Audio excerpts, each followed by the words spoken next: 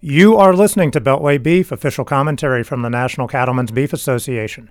My name is Ed Frank. I am NCBA's Senior Director of Policy Communications. And joining us today is NCBA's Executive Director of Government Affairs, Allison Cook. Allison, thanks for joining us. Happy to be here. Well, we have some breaking news out of Washington today. It seems to be happening quite a bit over the past couple of years. This afternoon, the U.S. Department of Transportation's Federal Motor Carrier Safety Administration, or the FMCSA, that seems to roll off your tongue a little bit more smoothly than it does mine, announced that they are issuing another 90-day waiver or delay on the electronic logging device ELD mandate. Can you talk about just exactly what happened today? Sure. So we essentially got an extension for ag commodity haulers from the last 90-day exemption from the ELDs for that group. So it's an extension of an additional 90 days. During this time, FMCSA hopes that they can continue to do outreach on the devices themselves to agriculture and specifically livestock haulers.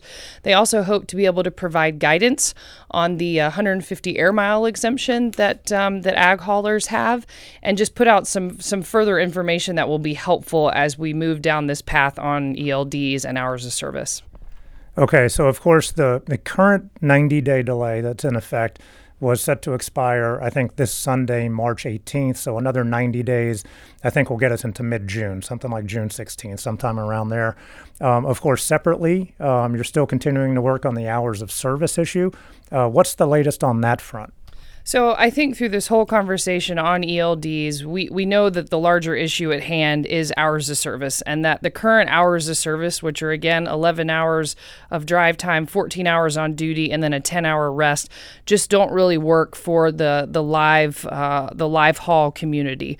We have an animal welfare piece that we have to be concerned about at all times, and we have weather to deal with, and those animals, we have to be worried about how that weather negatively affects them. So as we look towards hours of service, we're looking to our friends in Congress. We have a lot of member support, and we're going to continue to use that member support.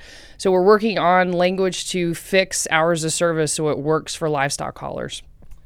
Okay, so what are the next steps, and what should producers know about what you're working on this issue, both at the Department of Transportation and up on Capitol Hill? Absolutely. So we're going to continue to work on hours of service legislation. We're going to continue to work with FMCSA. There is a new administrator over there, Ray Martinez. We're going to continue to work with him and try to get some flexibility on hours of service. We've been attacking ELDs and hours of service from any way possible at this point, and we will continue to do so. I want to remind people that when you're out and about in your hometowns and your members of Congress come home, please remind them that this is still an issue of concern to you. Yes, we got another 90 days today, but we all know that 90 days goes by very quickly. So we need to be reminding members of Congress that this is important so that you can haul your cattle around this country and feed people. Absolutely, and we do want to thank all of our producers who have made their voices heard through the regulatory process, through just contacting members of Congress. And Allison, thank you for joining us, and great work on this issue. I know that you spent a lot of hours on the Hill and working with folks in the administration, Secretary Chao over at Transportation, to get this additional 90-day delay, and obviously you're not going to let up. So thank you very much, and great work. Thank you. We're going to keep pushing forward.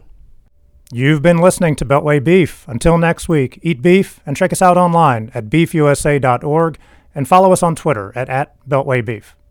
Thanks for listening.